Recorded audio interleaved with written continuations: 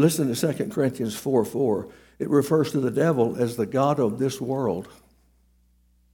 It refers to the devil as the god of this world who has blinded people from the gospel. Listen to 1 John chapter 5 and verse 19. The whole world is under the control of the evil one. The whole world is under the control, thank you, sir, of the evil one. 2 Timothy 2:26. And that they come to this, it prayed for them that they might come to their senses and escape the snare of the devil, having been taken captive by him to do his will. Having taken captive by the devil to do his will. Well, what is his will? To kill, steal, and destroy. And that's exactly what that man did this week. John 10:10, the devil comes but to steal, kill, and destroy. You know, the Bible says that when Jesus was tempted, Satan took him up on the high mountain, and he said, he showed him all these kingdoms. He said, if you'll bow down and worship me, I will give you these kingdoms. Now, had Satan not had the power to do that, that would not have been a temptation, would it? Jesus could have said, you don't have the power to do that. That's not a temptation. Satan had the power to do it. 1 John 3 and verse 8. He who sins is of the devil, for the devil has sinned from the beginning. For this purpose the Son of God was manifested that he might destroy the works of the devil. So we really do need to be in prayer. We need to pray for these precious kids right here. Not kids, these are teenagers, but even come, Lord Jesus, come. Come, Lord Jesus. Well, this morning, I'm going to do a little different format than I guess I normally would do, but I want to talk about something today that, to be honest with you, is seldom talked about from pulpits anymore. And I realize I've been in the pulpit for almost all these years, but I have retired 11 years ago, and I've been visiting many, many churches. And I can honestly say I've never heard anybody get up in the pulpit and preach on what I'm going to talk about today.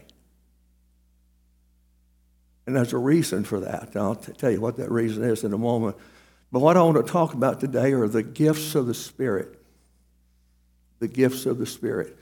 And I want to read a passage of Scripture. If you'd like to turn with me and read it with me, it's at 1 Corinthians chapter 12. And then we'll talk about some things about it this morning. 1 Corinthians chapter 12. Get your phones out. You know, I wouldn't even know how to do that if I could. I would not know how to do that. I thought Tweeter was a reindeer. I mean, you know, I'm not very. All right, now watch this. Now, concerning spiritual gifts, brethren, would not have you be unaware. First thing I want you to notice in that verse is that the word gifts is in italics. You see that? Young people, do you know what it means when you're reading a verse of Scripture and a word is in italics? Y'all know what that means? That means that word was not in the original language. And the editors, the people who are bringing that from the Greek over into the English, are telling you that this word was not in the original language. And many times I think it helps to do that, and sometimes I think it hinders. In this, I just want you to see, I think he's talking about, I would not have you to be ignorant of all the manifestations of the Spirit, everything that's going on in the spirit world. In fact, he says it again. Look over and turn the page to the 14th chapter. Pursue love and desire earnestly spiritual gifts. There's that word again, and once again it appears in italics, meaning that it's not in the original language, but he wants us to pursue everything within the spirit realm. Now, let's go on verse 2. You know that when you were pagans, you were led astray by mute idols, that is, idols that could not speak. They were just statues and so forth. However you were led. Therefore, I make known to you that no one speaking by the Spirit of God says that Jesus is accursed. You'll never convince me that a Christian can take God's name in vain and not think about it. I hear people say, well, I'm a Christian, and they'll stand right there and take God's name in vain. Why don't they say Buddha damn? Hindu damn? Well, they always have to use our God. But then he goes on to say this, but no one can say that Jesus is Lord except by the Spirit. You know, Jesus complimented Peter for that. You remember that? He said, Peter, what's the word on the street? Who do people say that I am? This, John, this one, that one, that one, that one. Well, who do you say that I am? I believe thou art the Christ, the Son of the living God, who's come into this world. Blessed art thou, Simon Bar-Jonah, for flesh and blood has not revealed this to you, but my Father which is in heaven. So we can't acknowledge Jesus as being the Messiah really in our heart and mean it unless we know him as our personal Savior. Now listen, verse 4. Now there's a variety of gifts but the same Spirit. There's a variety of ministries but the same Lord. There's a variety of effects but the same God who works these things in all persons. I want you to look at those verses and see if you see the Trinity there. In verse 4, he talks about the Spirit. In verse 5, he talks about the Lord. And in verse 6, he talks about God. There's something else I want you to see there in those verses. He says in verse 4, there's different gifts given by the Spirit. That verse 5, that produce different ministries. Verse 6, that have a different effect upon the body of Christ. You see that? Verse 4, he says there's a variety of gifts, okay? And in verse 5, he says a variety of ministries. These gifts produce different kinds of ministries. And number 6, that have different effects upon the body of Christ. I've often heard people say, wouldn't it be wonderful if Billy Graham had the same gift of healing that Oral Roberts had? No. That wasn't the gift that was given to Billy Graham. Oral Roberts really wasn't known for his evangelism as much as he was known for his healing. So, we need to understand that God gives different people different gifts so that those people can produce a ministry that'll have a different effect upon the body of Christ. Some people would call it the fivefold ministry that we see in Ephesians. All right, let's keep looking. Verse 7, but to each one. Let me ask you a question. Are you in each one? Young people, are y'all each one? You are, aren't you? Okay, then he's given this to you. He's given this to us. To each one is given the manifestation of the Spirit for the common good. In other words, the good of everyone. For the one is given a word of wisdom through the Spirit. To another, a word of knowledge by the same Spirit. To another, faith by the same Spirit. To another, now watch this, this is in plural. To another, gifts of healing by the one Spirit. And to another, effecting of miracles, plural. And to another, prophecy. And to another, the distinguish of spirits. By the way, you know how two prophets greet each other? You're fine, how am I? Okay. And to another, prophecy. See, prophets don't have to study. Us preachers have to study. They don't have to study.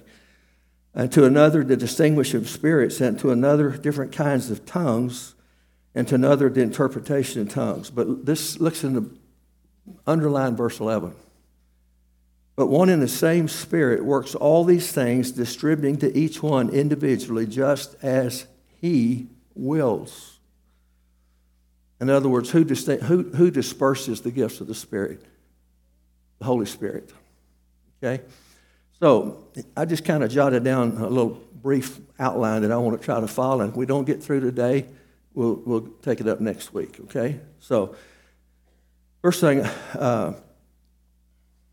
what are spiritual gifts? What are spiritual gifts? What are not spiritual gifts? Maybe we need to look at the what and the not before we look at the what. A spiritual gift is not a God-given ability. In other words, if you have a God-given ability in a particular area, that's not a spiritual gift. That's a God-given ability. A spiritual gift is the ability to do something that you could not normally do without the power of the Holy Spirit. Now, when spiritual gifts are practiced in harmony, in humility, they provide harmony. Okay, back during the charismatic movement that you people won't even remember, but some of you do.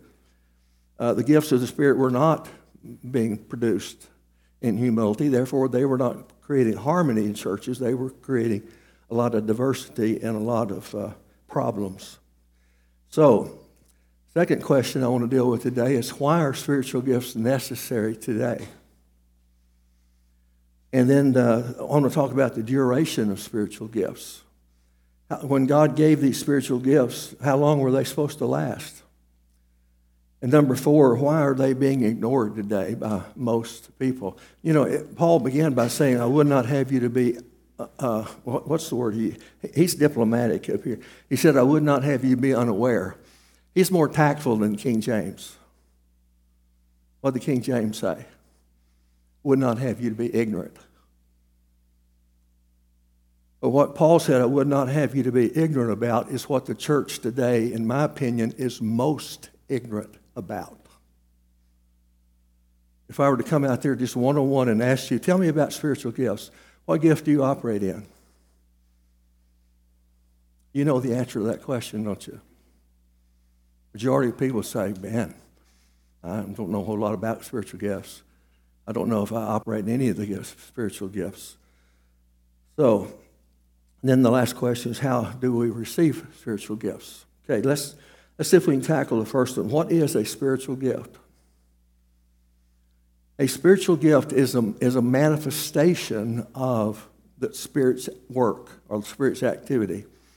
Let me read a couple of verses that you may have not thought about for a while, but listen to Philippians chapter 2, verses 5 through 8. Having this attitude in you, which was also in Christ Jesus, who, although he existed in the form of God, did not regard equality with God to be a thing that's to be grasped, but he emptied himself. He emptied himself, taking the form of a bondservant, and being made in the likeness of men, being found in the appearance of man, he humbled himself and became obedient to the point of death, even death on the cross. Now, what does that tell us? That tells us that everything that Jesus did when he was on this earth, he did as man and not God. Had he done those things as God, there's no need in reading that, because we can't do that because we're not God. Jesus would not have been an example for us of the Christian life had he done everything he did by the power. If he were God, he divested himself of that. Where did he get that power then? Let's go over to Luke. Luke chapter 3 and verse 21. Now, when all the people were baptized, Jesus was also baptized, and while he was praying, heaven was open, and the Holy Spirit descended upon him in bodily form like a dove, and the voice came out of heaven saying, "This is my beloved Son, in whom I am well pleased." When Jesus was baptized, the Holy Spirit came on him. And you say, well, wait a minute, if he was already God, why did the Holy Spirit come on him? Because he divested himself of the part that was God. Remember? So when Jesus talked to the woman at the well, how did he know that she had been married 6 times before? He operated in the gifts of the Spirit, the word of wisdom. When the Pharisees came to him and tried to trick him, according to the law, this woman should be stoned to death. Okay, you that's without sin, you cast the first stone. Where did he get all that wisdom? Gift of wisdom, listed right here. When Jesus healed all these people, different ways, the gifts of healing. So why are gifts important to us today? If we're going to do what Jesus has told us to do, we have to do it the way he did it, and that's to operate in the gifts of the Spirit. Now, let me throw this in real quick. I'm not sure if I'm going to follow my outline. Why are gifts today rejected by most people? Let's say tongues. Of all the spiritual gifts, tongues is by far the most controversy. Most people say, well, I don't want anything to do with tongues. I believe it's all of the devil. Be careful saying that. The Bible says the unpardonable sin is to contribute to Satan, that which comes from God. Now, we say the unpardonable sin is to reject Christ. So go back and read it in the context. They were saying that Jesus was casting out demons by the power of Beelzebub. And then we read the passage that says that this is the unpardonable sin, to contribute something to Satan that came from God. So if you come up and say, well, I believe anybody that's speaking in tongues is speaking to the devil, be careful, careful, careful when you say that. By our words we're justified, and by our words we're condemned. So why is it necessary for us to operate in spiritual gifts? Because that's how Jesus did his ministry. Now, why is there such a rejection of it today? And I sense more than just a lukewarmness to it. I sense almost a rejection by some people when you start talking about spiritual gifts. The Bible says, do not be ignorant of the strategies of Satan. Okay, here's one of his strategies. He will abuse the truth to get you to refuse the truth because he knows that you're going to respond to the abuse rather than the truth. Now let me say that again. Satan will abuse the truth to get you to refuse that truth because he knows that you're going to respond to the abuse rather than the truth. You know, somebody gets on television and I got a word of knowledge. There's somebody out there that's got a headache and you're being healed right now. Now, I'm not making fun of that. But if you've got 10 million people out there listening to you, somebody out there's got a headache. If you got a word of knowledge, why don't you call the police and tell them where the drug dealers are, where the child molesters are? You see, he will abuse that truth to get us to refuse it. But we cannot afford to do that. We've got to go back to the Scripture, and we've got to understand what spiritual gifts are, how we can operate in them if we're going to do the ministry that Jesus has given us to do. So, that's the why of the gift. We need the gifts if we're going to operate in the Spirit. Okay? Now, what about duration of gifts? How long were these gifts supposed to last? Okay? Didn't Jesus say something about no part of my word will be taken out till all has been fulfilled? Didn't he say that somewhere along the line? I believe he did. Okay, let me show you. There's a word for this. It's called cessationism. And it's a very popular belief today that most of these spiritual gifts died with the apostles or when the Bible was canonized. Now, the problem with that is the Bible wasn't canonized. You know what the word canonized means, young people? When the Bible came together, like you have it right there in your lap, that was almost 500 years after Jesus died, that we have in what we hold in our hand today, the complete Bible. So, what they're teaching, again, it's called cessationism, and it's a belief that when the Bible was completed, that these gifts ceased. Not all of them, but let's go back down here at the bottom. Gifts of healing, miracles, prophecy, tongues, interpretation of tongues. Why they choose those, I really don't know, but they've kind of chosen those as the ones that they say these don't exist anymore. You say, well, Barry, is that really being taught in our schools today? That is exactly what I was taught in Bible college. That is exactly what I was taught. I was taught cessationalism. All right, you say, well, where in the world did they get that? Turn your Bible to the 13th chapter for a moment. And by the way, to study this thing properly, you really need to study chapters 12, 13, and 14 together. Chapter 12 tells us what the gifts are. Chapter 13 tells us they have to be done in love, or they're not going to be very much good at all. And chapter 14 tells us how they can be so easily abused, especially the speaking in tongues. But turn with me to the 13th chapter. Okay, let's start reading in verse 8, okay? Love never fails. And again, remember, 13th chapter tells us how the gifts are to be administered in love. Okay, love never fails, but where there is gift of prophecy, notice it's in italics too, they will be done away. Where there are tongues, they will cease.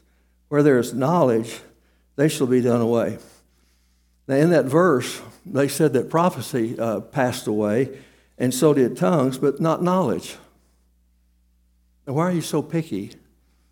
If prophecy and tongues passed away, why not knowledge? Knowledge hasn't passed away. We're seeing an acceleration of knowledge today. It's unbelievable. All right, let's keep going. For we know in part and we prophesy in part. But when the perfect comes, the partial should be done away. Let's stop right there for a moment. These cessationists, I'm probably not pronouncing that word correctly, they believe that the partial are the gifts of the Spirit. And when the perfect comes, then the partial will be done away. And they're saying that the perfect is the Bible. Okay? That's what they're saying. And he goes on to say, for we know in part and we prophesy in part. But when the perfect comes, the partial should be done away. In other words, Jesus only healed people to get his book published. That robs him of his compassion.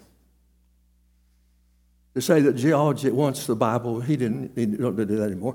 Let's keep reading. When I was a child, I used to speak as a child, to think like a child, to reason like a child. But when I became a man, in other words, when I became a mature person, I did away with these childish things. Listen to verse 12. Now we see through a glass dimly, but then, talking about that time, then face to face. Now I know in heart, but then I will know fully, just as I've also have been fully known. Let me ask you a question. This is real simple. Do you come face to face with the Bible, or do you come face to face with a person? You come face to face with the person.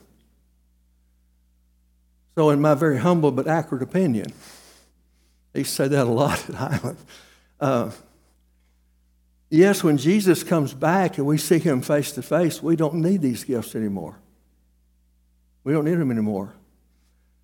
But we need them until he comes back. You see that?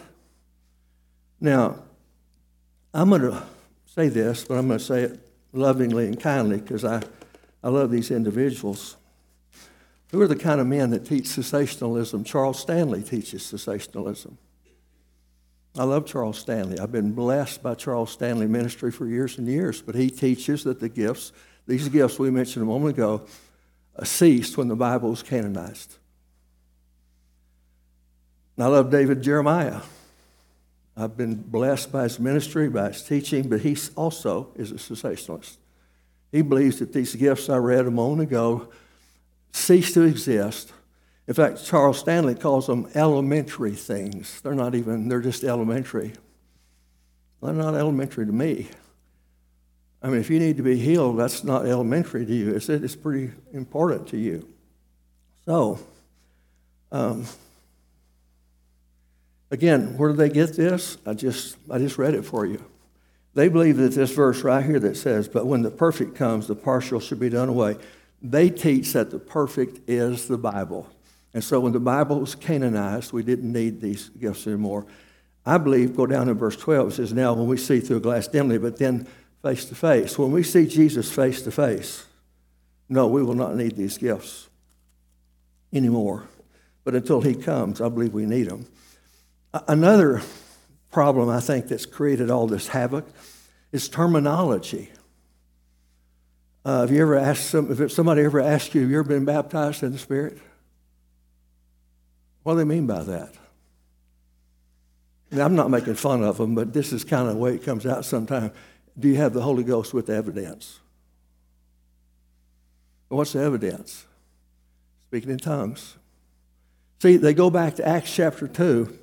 Now, when it was prophesied in the Gospels that the Holy Spirit was going to come, it says that they would be baptized in the Spirit. But then on the day of Pentecost, it says they were all filled with the Holy Spirit and began to speak in other glossalia, is the word for tongues. But yet everybody heard them in their own dialectos, in their own dialect, the wonderful works of God. Are not all these men Galileans? How is it would they hear them speak in our own dialectos, Greek word for dialect? So it wasn't some kind of a prayer language that they had. It was a a known language. And why did they need that known language? Because all these people from all these different parts of the earth had come to the day of Pentecost to celebrate Pentecost, and they wanted everyone to hear what was going on in their own language. Now, what's happened, let me distinguish between the two. The baptism of the Holy Spirit is a positional thing. The baptism of the Holy Spirit places you into the body of Christ. The filling of the Holy Spirit is a conditional thing. That's why Paul says in Ephesians, he said, be not drunk with wine where it's dissipation, but be filled with the Holy Spirit.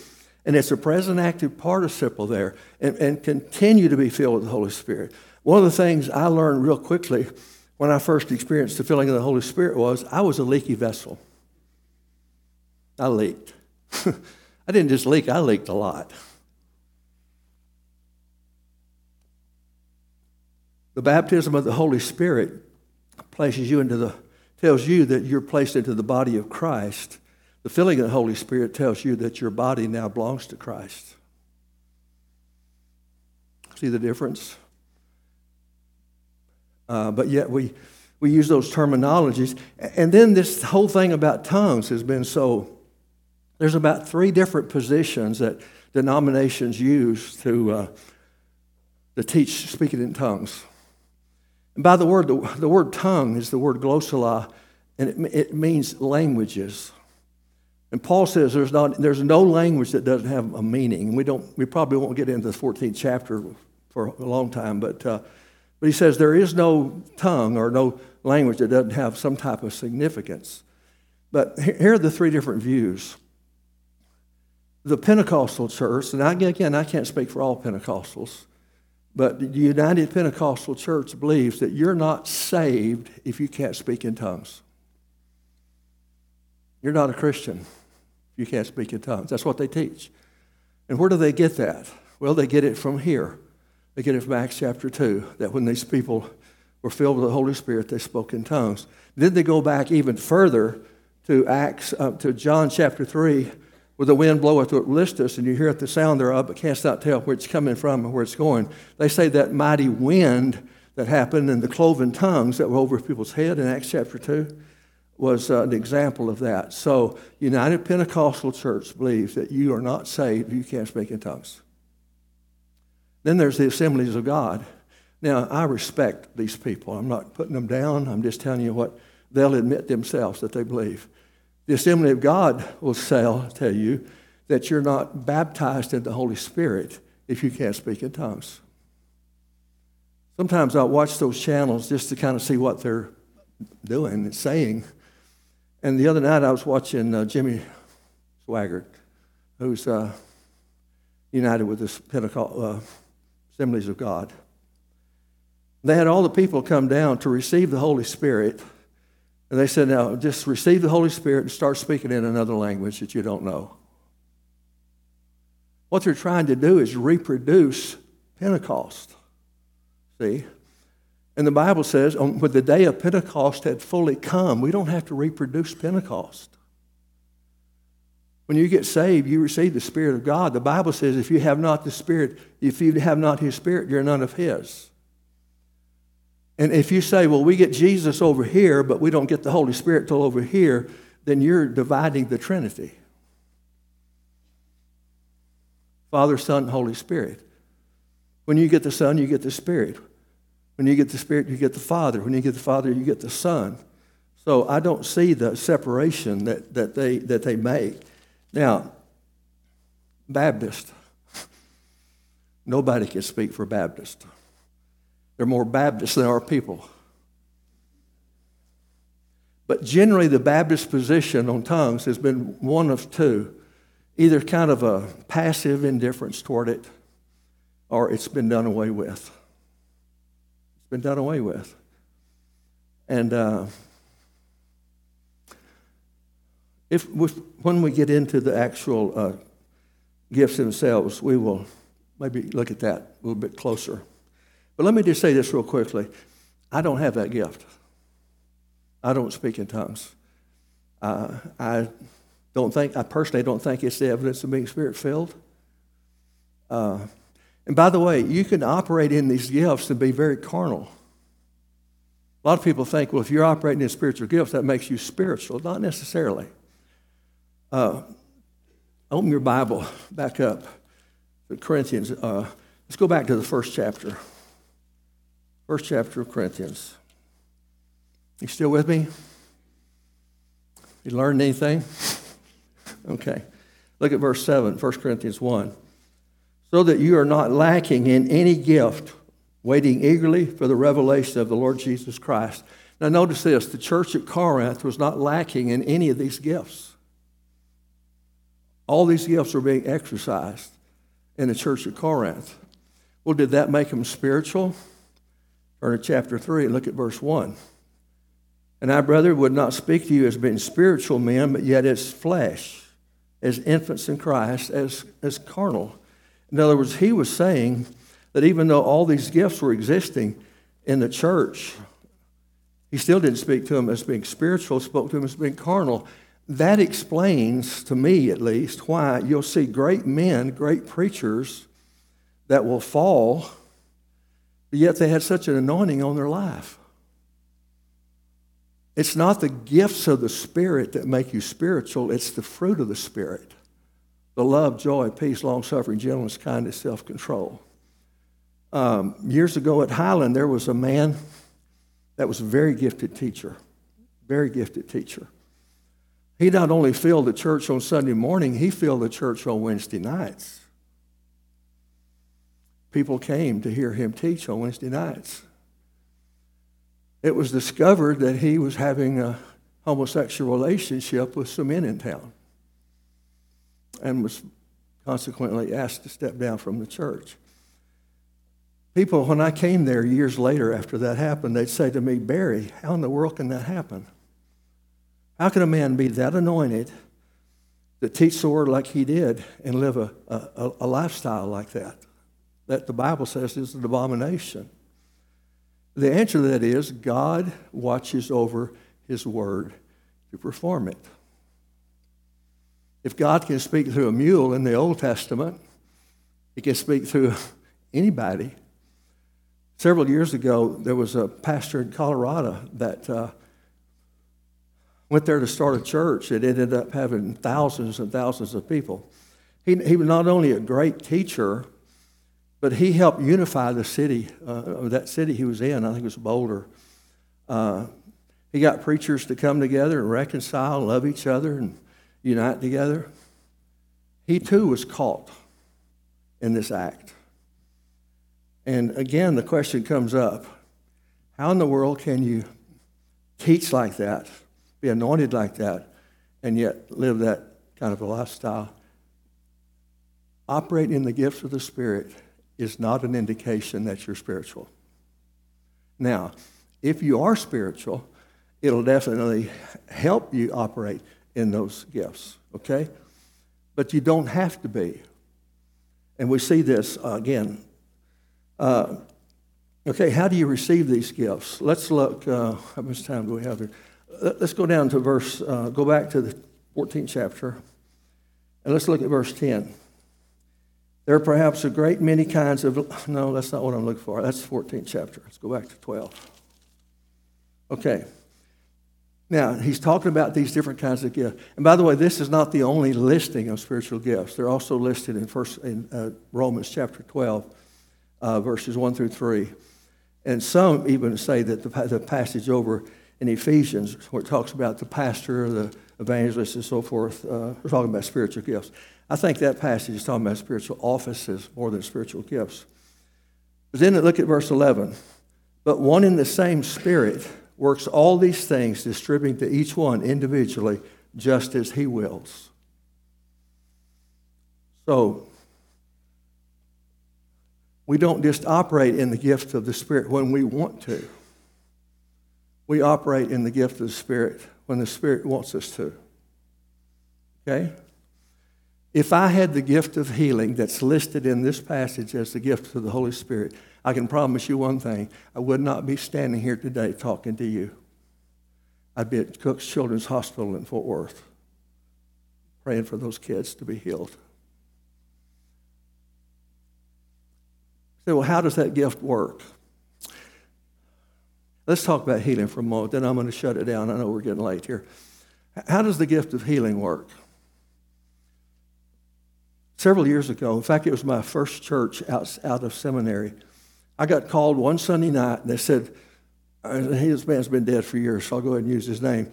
They said, Mr. Winningham has just expired, and his wife's not handling it very well. Can you come to the hospital and comfort his wife? Well, it was like 10 minutes before church. So I called the worship leader, and I said, listen, sing a couple extra songs if you have to, because I'm going to go out and pray for Helen. Then I'll come back, and we'll have the service. So I went out there, and I walked in the emergency room. And I saw a man's legs as dark as these chairs right here.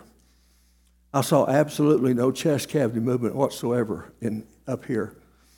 And the nurse called me aside and said, he's dead, and his wife's not handling it, so do what you can. Well, here I am. I'm kind of a rookie pastor anyway. I just got out of seminary. I've never had to do this before. So I was ready to just pray a prayer of comfort over her. And she looked at me and she said, Pastor, you believe in miracles, don't you? And I thought, uh-oh. I am not giving this woman false hope. This guy's gone. But all at once, something came over me.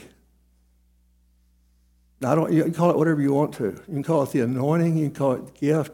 I'd rather you get the right thing and call it the wrong thing than get the wrong thing and call it the right thing. Something came over me. And I said, Helen, how do you want me to pray? And she said, I want you to pray that I can keep Herman a little while longer. I said, okay, God, you've heard our request. We confess there's nothing impossible for you. You said to ask and we shall receive.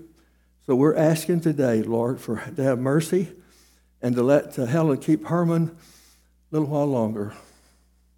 He lived 2 more years. He lived 2 more years. The next morning when I went back out there, the doctor called me aside and said, hey, now that you and God have decided that you want this man to live, tell me what to do with him. He said, there's no reason. He shouldn't have made it through the night. And I said, Doctor, is there a hospital anywhere in the world that could help Herman? He said, if it is, it's Scott and White in Temple, Texas. Now, this is Frederick, Oklahoma, 7.5-hour drive from here. That hospital is a worldwide known hospital, nationwide known for sure. Now, does that happen every day of my life? No, it doesn't. Do I call people by name that I don't know every day of my life? No, I don't, but I do, some. Do I have a word of knowledge? No. Why? Because I don't control those things. The Holy Spirit controls those things. All he wants me to be is a vessel that he can use to do it with. You see, during the early church, and I promise, I'm about to be through, but I'm about to be through several times sometime in a message. In the early church, when they came together, the gifts of the Spirit operated within the church. Put it like this. Let's say this gentleman right here comes down here and says, Barry, I'm sick. The doctor says, don't give me much hope. And will you pray for me? Or I might just pause and say, wait a minute, is there anybody in the congregation today that feels like that God may be wanting to minister the gift of healing through you? And you know what it might be? It might be these teenage girls sitting right here. Might be an older gentleman sitting back there. See, we don't control the gifts. The gifts we get manifested as he desires. And I hope there'll come a day again, one day, when the church will go back and operate in the gifts. Not be afraid of them. Don't refuse them, because crazy people have abused them. When that day comes, we'll see things and we'll hear things, and somebody will have a word of knowledge about somebody, or somebody will have a word of encouragement from somebody. Somebody will have a word of wisdom from somebody, but it won't be the preachers that are doing it. God's filled his quota of big shots a long time ago. It's this young man sitting right here that he uses today. and any believer that will make himself available. Now, I'm not through, but I'm done. Next week, the Lord willing, we'll look at these gifts individually. Individually. What is the word of wisdom? What is the word of knowledge? Please, please, please don't refuse these gifts because others have abused them. Don't do that. We can't afford to do that. Okay, let's pray.